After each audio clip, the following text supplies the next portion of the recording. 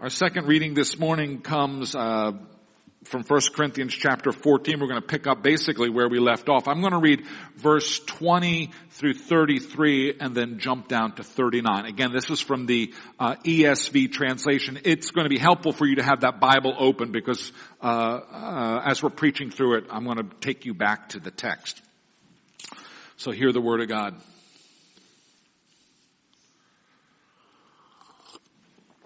Brothers and sisters, do not be children in your thinking. Be infants in evil, but in your thinking be mature. In the law it is written, by people of strange tongues and by the lips of foreigners I will speak to this people, and even then they will not listen to me, says the Lord. Thus, tongues are a sign, not for believers, but for unbelievers. While prophecy is a sign not for unbelievers, but for believers. If therefore the whole church comes together and all speak in tongues and outsiders or unbelievers enter, will they not say that you are out of your minds? But if all prophesy and an unbeliever or outsider enters, he is convicted by all. He is called to account by all. The secrets of his heart are disclosed, and so, falling on his face, he will worship God and declare that God is really among you. What then, brothers and sisters? When you come together, each one has a hymn, a lesson, a revelation, a tongue, and interpretation. Let all things be done for building up. If any speak in a tongue, let there be only 2 or at most 3, and in turn, and let someone interpret. And if there is no one to interpret, let each of them keep silent in church and speak to himself and to God. Let 2 or 3 prophets speak, and let the others weigh what is said. If a revelation is made to another sitting there, let the first be silent. For you can all prophesy one by one, so that all may learn and all be encouraged. And the spirits of the prophets are subject to the prophets. For God is not a God of confusion, but of peace. So my brothers and sisters, earnestly desire to prophesy, and do not forbid speaking in tongues, but all things should be done decently and in order. This is the word of the Lord.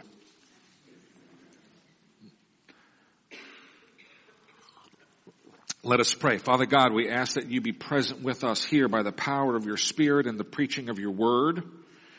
We thank you for the words of the prophets and the apostles who have gone before us, and we thank you for causing them to be written down for us and preserved in Scripture. We ask this morning that you wake up our minds, even as you warm up our spirit, so that we might worship you in spirit and in truth, so that we might worship you both with our hearts and with our minds. This we pray in the name of Jesus, who is the Redeemer of both our spirits and our minds. Amen. So this week we continue in our series of sermons through a series of sermons about the gifts of the Spirit. This is the third week in our series on the gifts of the Spirit. We're taking a little break from our sermon series through the Acts of the Apostles. Last week we took a look at 1 Corinthians chapter 12, which has a lot of information about the different gifts of the Spirit and what they do and how they're deployed. And this week we get into how do I say this? Some of the more problematic gifts of the Spirit. Prophecy and speaking in tongues. Maybe the gifts of the Spirit that we're a little more uncomfortable with.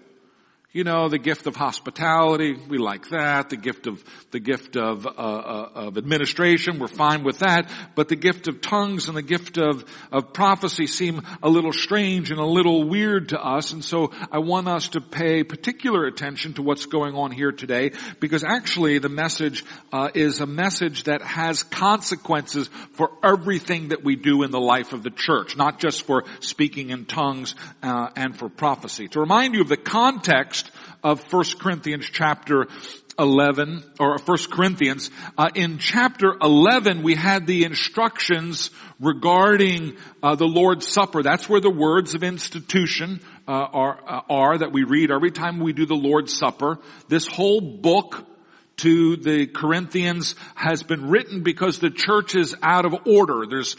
There are different kinds of disorder in the church, and Paul is teaching about how they're supposed to be doing things in worship properly. In some sense, this was a letter to the worship committee. Maybe the worship committee needs to study this letter because there's instructions about how different things are supposed to be done in the worship service. With regard to the Lord's Supper, we can read between the lines from what Paul says there and get the idea that the Lord's Supper at that time was something a little closer to what we would call a potluck dinner. People brought their own food. And the problem that Paul identified was that, well, the rich people were coming, with big, beautiful baskets of food and fine wine, and the poor people were kind of left over here in the corner and were embarrassed. And he's like, this is no way to do things. And so he instructs them about how to do the Lord's Supper in a way that's more loving to the whole church. In chapter 12, chapter 11 is the Lord's Supper chapter. Chapter 12, we have this list of the gifts of the Spirit. And we learn in that chapter that anybody who's a Christian has the Holy Spirit. And anyone who has the Holy Spirit has a gift of the Spirit. And we learn that anyone who has a gift of the Spirit, that gift isn't for them, but it's in fact for the people who are around them. Okay? So normally when you receive a gift, that gift is for you, and you get to enjoy it. But in the case of the gifts of the Spirit, the gifts are to the church, but they're through individuals. All right. So someone who has, a gift of singing, the soprano part, that gift isn't for her, it's for the people who are listening to her. Okay? So that's how the gifts work. That's chapter 12. Chapter 13 is the very familiar love chapter. We haven't read it. It was probably read at your wedding. It has nothing to do with weddings, and it has everything to do with how the church lives amongst itself. Love is patient. Love is kind. I mean, that's true in a marriage, but it's really true in a church. And that brings us to chapter 14, which we read today, which is about tongues and about prophesying. If you open your Bible there and look with me at verse 26, you're going to see a little thumbnail description of what would have been going on in a church service in the first century. Okay, we don't have any bulletins from this first century. I wish we did. Okay, nobody was video recording them. It would be fascinating to know. But there's a little clue here. Here's what we read. Verse 26. When you come together, each one has a hymn. Each one has a lesson. Each one has a revelation. Each one has a tongue. Each one has an interpretation. Okay, that little conjunction or in there is incorrect. That's a mistranslation. That or is not present in the Greek. Okay, so there's a list of different things that are going on. And there's an indication that, well, actually multiple people were doing them. So the church would gather together. The saints would meet together. They met in homes for the most part. And different people in the congregation would stand up. And, this one would have a song to sing. And this one would have a word of encouragement. And this one would speak in tongues. And this one would offer an interpretation. And apparently a whole bunch of these things happened. Paul gives the indication that, well, maybe 3 prophets should speak in a meeting. Okay. Now he's saying that because he's trying to corral them, because maybe it was getting a little crazy and maybe 17 were speaking. All right. We're going to have 3.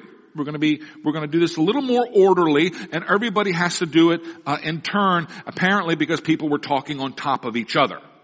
All right. So the church in the beginning, I think, was a kind of a wild place where there wasn't just the professionals up front doing all of the talking, but everybody was involved. In some sense, this is what we have in our small group Bible studies. Okay, all of you should be involved in at least one small group Bible study.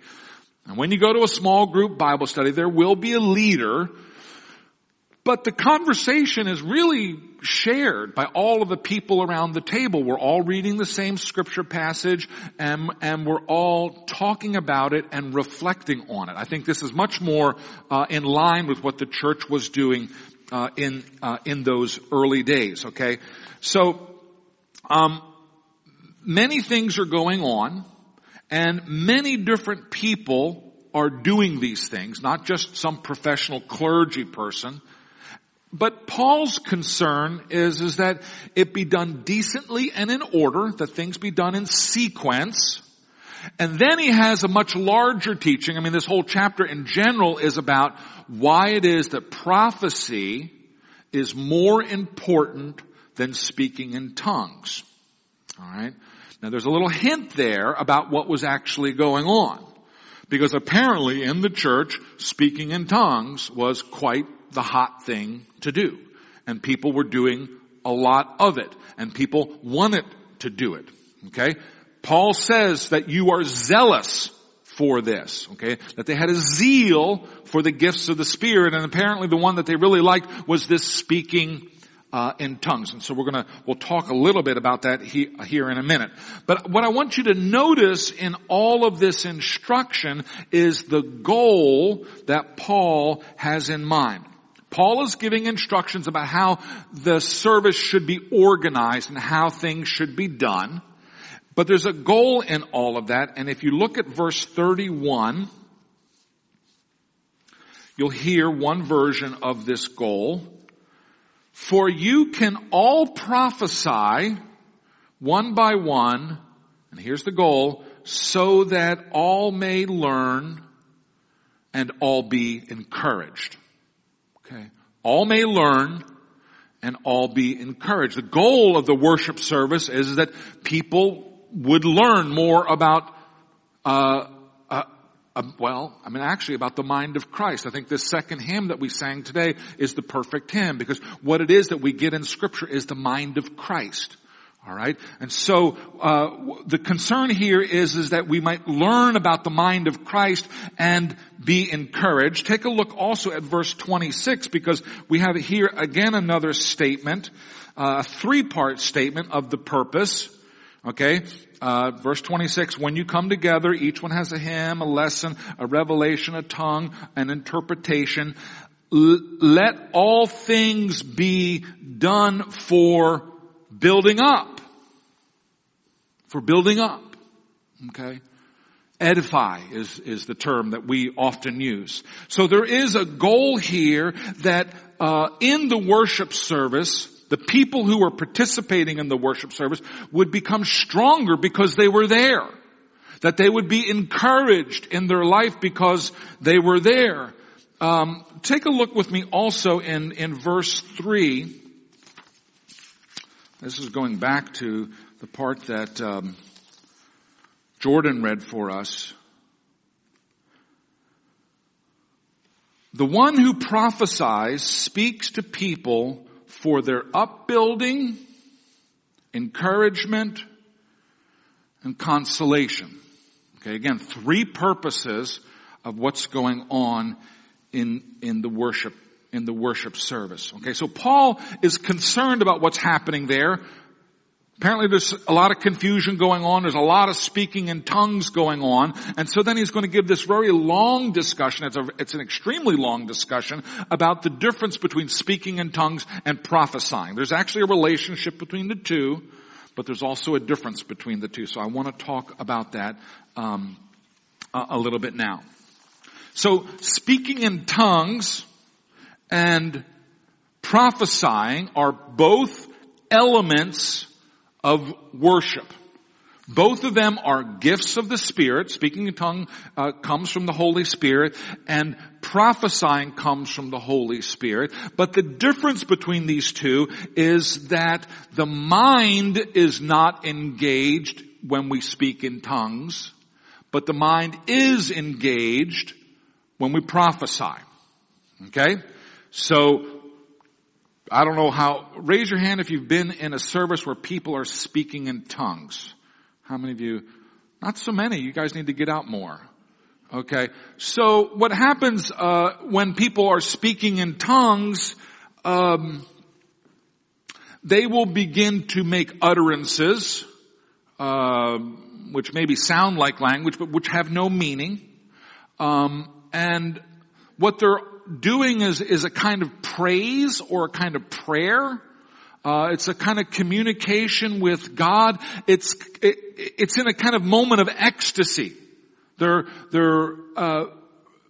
very in love with God in this moment when they begin to just in an ecstatic way begin to babble. All right? Their mind is not engaged. What they're saying doesn't really have any meaning. They're not speaking a secret language.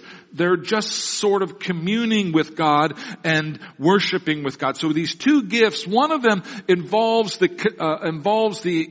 mind, and the other one, the mind's going to be not present. With the speaking in tongues, the mind is not engaged, okay? The clutch has not been engaged here. But in the prophesying, the mind is engaged. Let's take a look at a few things in the speaking in tongues. First of all, in verse 2, for the one who speaks in a tongue speaks not to men or to people, but to God. For no one understands him, but he utters mysteries in the Spirit. Okay, so they're babbling away, saying stuff. No one around them knows what they're saying. Okay, but they're speaking to God. So it's a kind of a prayer or it's a kind of praise that's being offered to God. Take a look at verse 9. If with your tongue you utter speech that is not intelligible, how will anyone know what's said? Okay, again, speaking in tongues, it's sort of like speech, except it doesn't really mean anything. All right, it's just kind of, it's a bit of worship, a bit of praise. And then in verse 14, for if I pray in a tongue, my spirit prays, but my mind is unfruitful. Now I don't know how you divide up your internal faculties, but you notice Paul here has at least divided out the spirit from the mind. Okay? The person who's praying in a tongue, his spirit is praying. Somehow he's communing with God, but his mind, his understanding, his reason is just not there. It's checked out. It's doing something else. All right? So this speaking in tongues is spirit-filled worship, but it's spirit-filled worship that isn't mindful worship. Okay, it's actually mindless. We could call it mindless worship. The mind is not present in there. Speaking and praying and praising in tongues is something that's done without reason or without understanding. We would call it ecstatic. It's just this kind of burst of thanksgiving and celebration and wonderment. But the mind is not part of that. It's a private communication between me and God.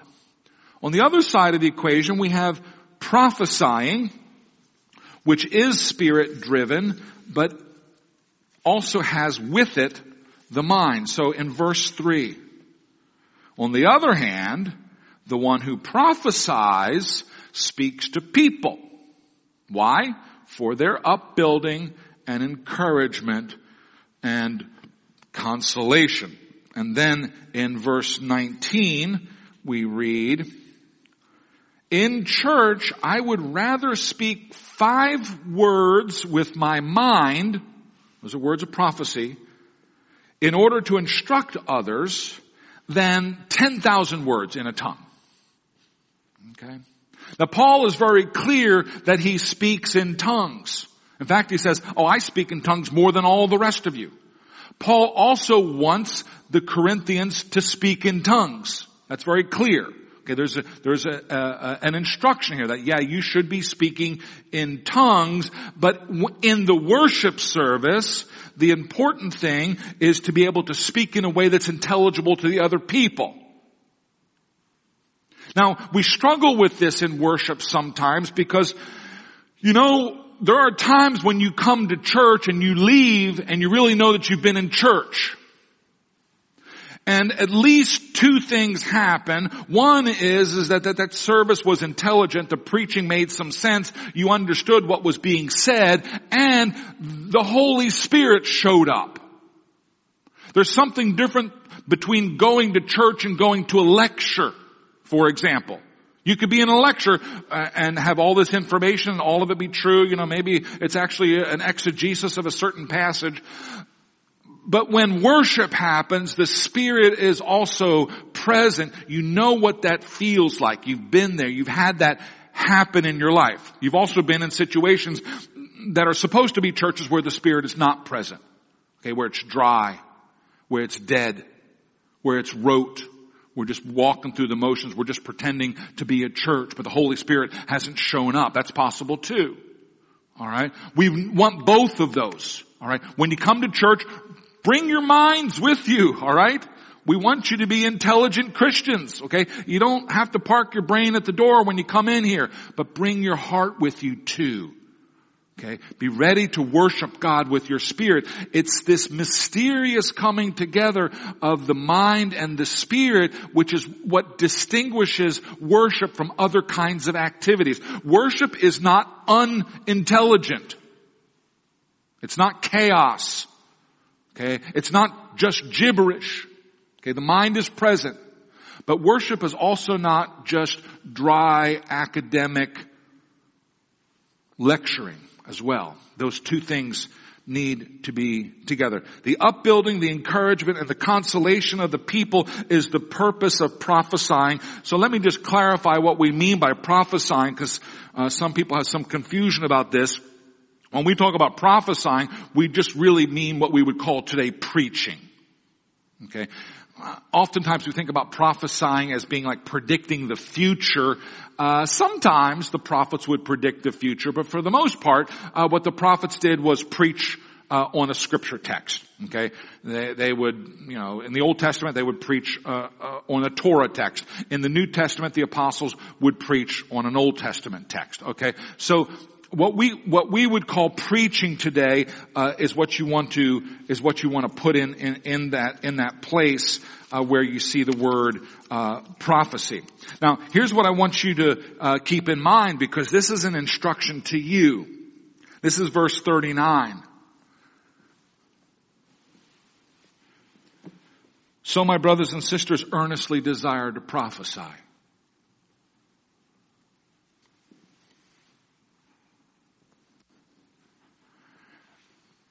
Paul isn't talking to some weird little subset of the church there. He's talking to the whole church. Earnestly desire to prophesy. Well, what is it to prophesy? To prophesy is to speak the word of God out. To speak on behalf of God to the people. Earnestly desire to prophesy. You can do that in two ways. You can speak the word of God to the people of God. Okay, when you're preaching to the saved, you're preaching to the choir. Okay, when we do that, that's encouraging. It's upbuilding. It's consoling. What happens when we speak the word of God to people who are outside of the church? To the unredeemed? Well, we call that evangelism, don't we?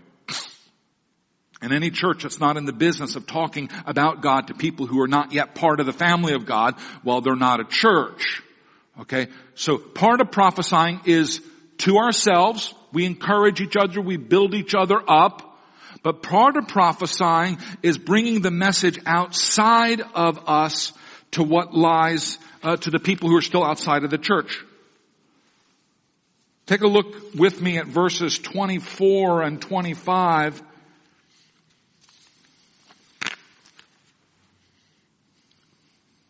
Well, actually, I'm going to read.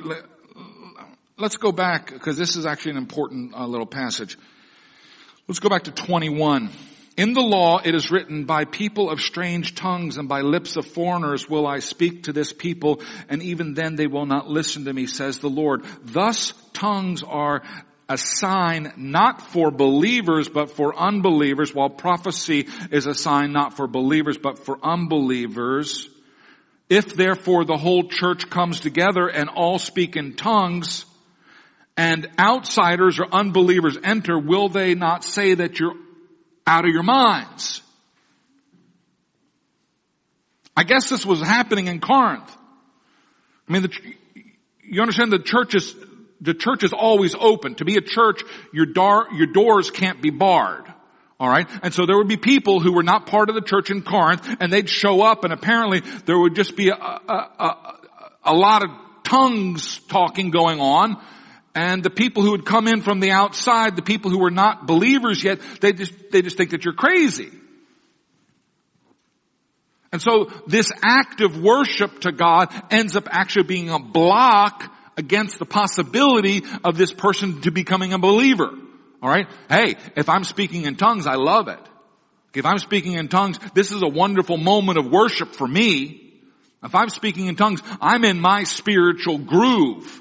You can think about what your spiritual groove is.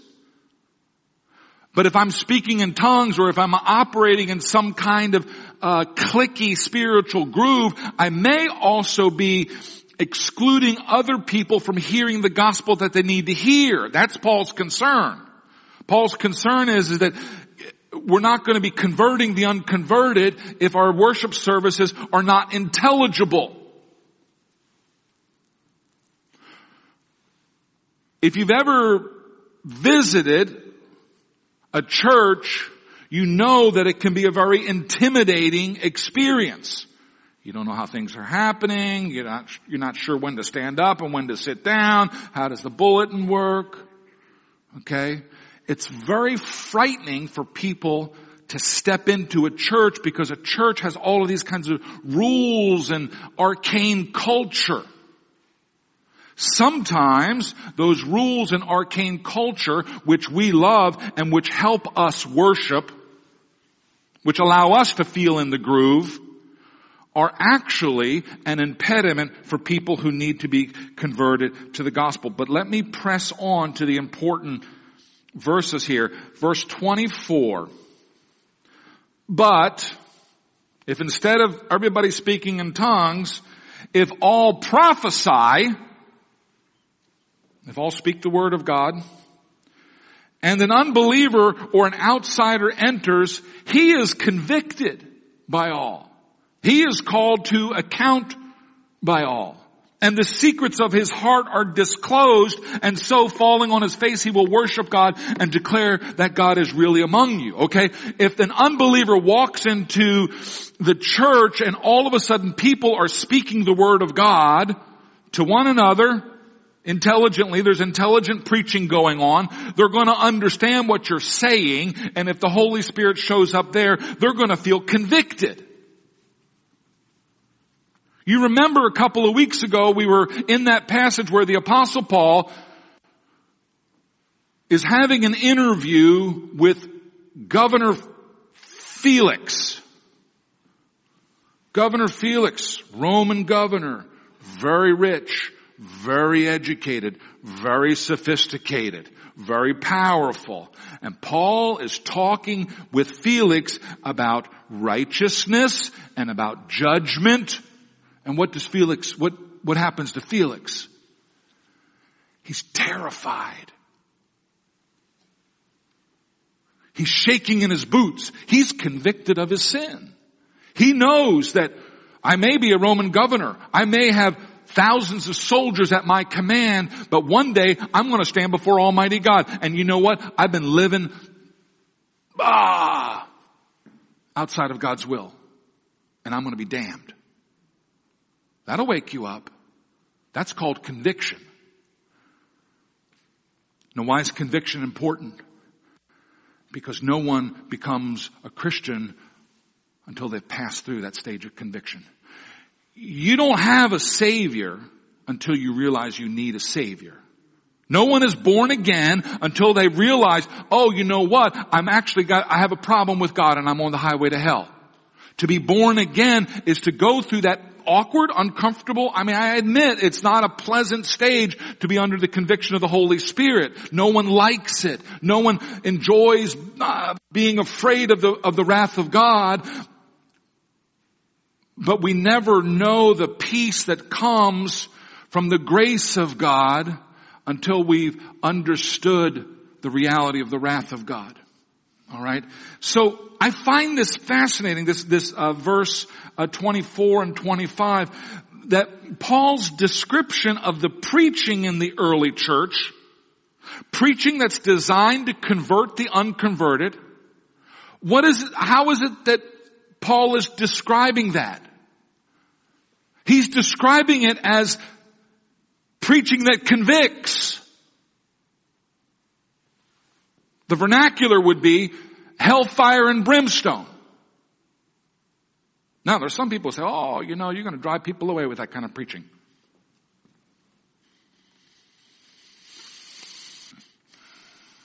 We're going to nice people into the kingdom of God.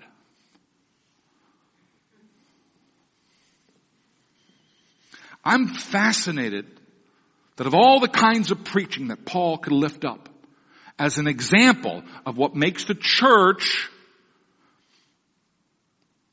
useful to the outside world, it's the preaching that leads to conviction. Now, let's be clear. Not all preaching is about conviction. Some preaching is a word of comfort. Some preaching is going to be a word of exhortation to live more fully into the grace that you've already received. But foundational to the gospel is this need to recognize that we are sinners without hope outside of Christ. It's an awkward message. All right? That kind of message is only going to come when the reason is engaged. Holy Spirit needs to show up, but our minds need to show up too. Okay? All right? So let me end with where it is that Paul ends. Brothers and sisters, earnestly desire to prophesy. I don't know. I'm not a grammarian, but that sure looks like a command to me. Earnestly desire to prophesy. Is that the desire of your heart? That God would gift you with the ability to speak the word of God to other people. Obviously, the person that you called to be your pastor has to have that gift, that for sure.